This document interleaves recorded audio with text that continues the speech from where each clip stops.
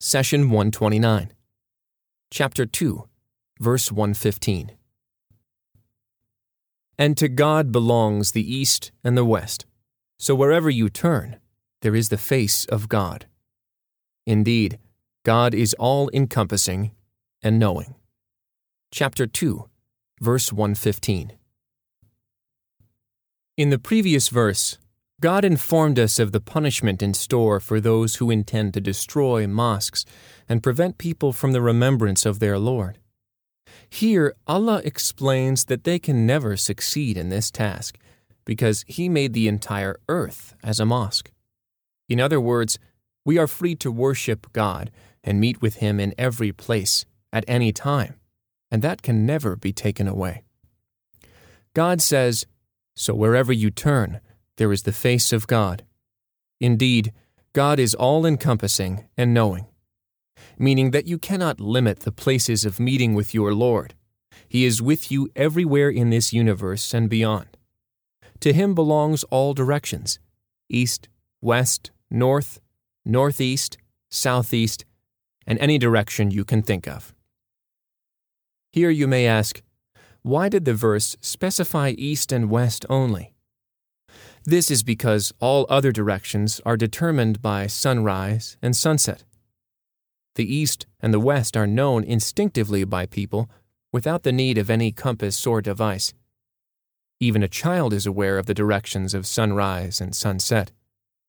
From there, all other directions, such as northeast, southeast, and so on, are determined. Similarly, "And to God belongs the east and the west," does not mean that His ownership is limited to those two directions. Keep in mind that the east is not the same for every location. In fact, its direction changes according to where you are on earth. Every piece of land has an east and a west. When the sun is rising in a country, it is setting in another, and after a few minutes, it rises on another nation. If you consider the east and the west in relation to sunrise and sunset, you quickly realize that sunrise and sunset never stop, and they cover every spot on the surface of the earth.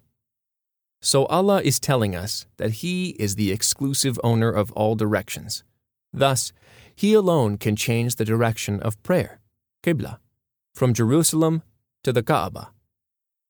Setting a Qibla is done for the purpose of unity, so that all Muslims face one direction during prayers. We should distinguish ourselves by our direction during prayer and outside prayer. During prayer, we all face a specific place, which God has selected for us. All over the world, every Muslim directs him or herself to the holy Kaaba. Some of us may face south toward the Kaaba, while some may face east or west. But in the end, we are all united in our destination. Similarly, outside prayers, we should have the same goal of high morals and help for others. Indeed, God is all-encompassing and knowing of everything in existence. One thing does not occupy Him from another.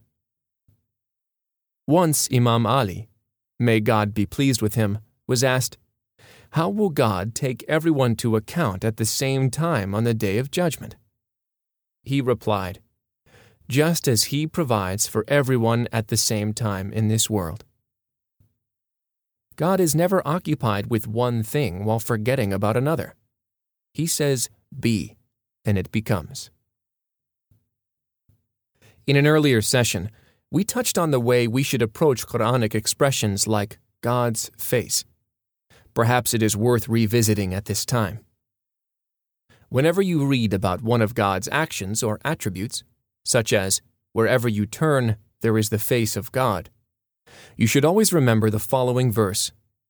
God says, "There is nothing whatever like Him." Chapter 42, verse 11. When matters are related to God's being, always keep in mind that nothing is like Him. His being, actions, and attributes are nothing similar to yours or to any other creation. Let's look at this point in more detail. God is alive, and you are alive. Is your life similar to His? God has knowledge, and so do you, but is your knowledge like His? God is capable, and you are capable. Does your ability resemble that of God's? Of course not. Thus, when you recite verses such as, "He turned to the sky," or "The east and the west belong to God.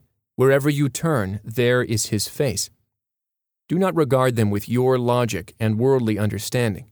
Rather, always remember the verse, "There is nothing whatever like Him." The human mind, even our collective knowledge as mankind, can never understand or encompass the reality of God's being. Therefore, we take verses of the Quran such as, "The hand of Allah is above their hands," exactly as God intended. We take the Prophet's narrations that relate to God's being and actions exactly as God intended. In each of these instances, take a moment to stop and recite the verse, "There is nothing whatever like Him."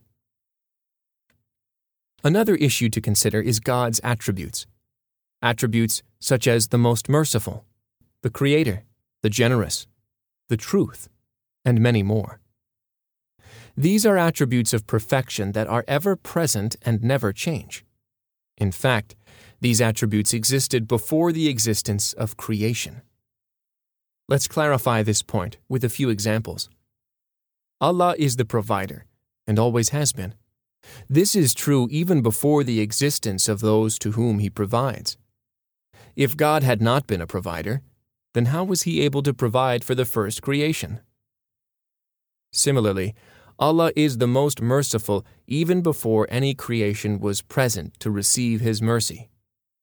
He created this universe with the perfection of all His attributes, and these attributes will remain long after all creation ceases to exist.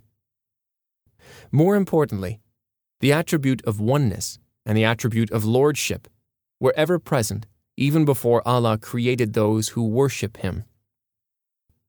God says, "God bears witness that there is no God but Him, as do the angels and those who have knowledge. He upholds justice. There is no God but Him, the Almighty, the All-Wise." Chapter 3, verse 18. Allah testified that there is no deity except Him before any other creation witnessed the oneness of His divinity. Allah is in no need for the testimony of humans, angels, or any other being. Glorified is our Lord indeed. There is nothing whatever like Him.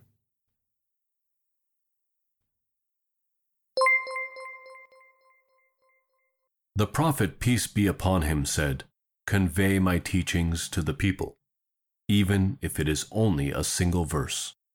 Please take a moment to subscribe and to share with your family and friends. Visit us at www.qurangarden.com.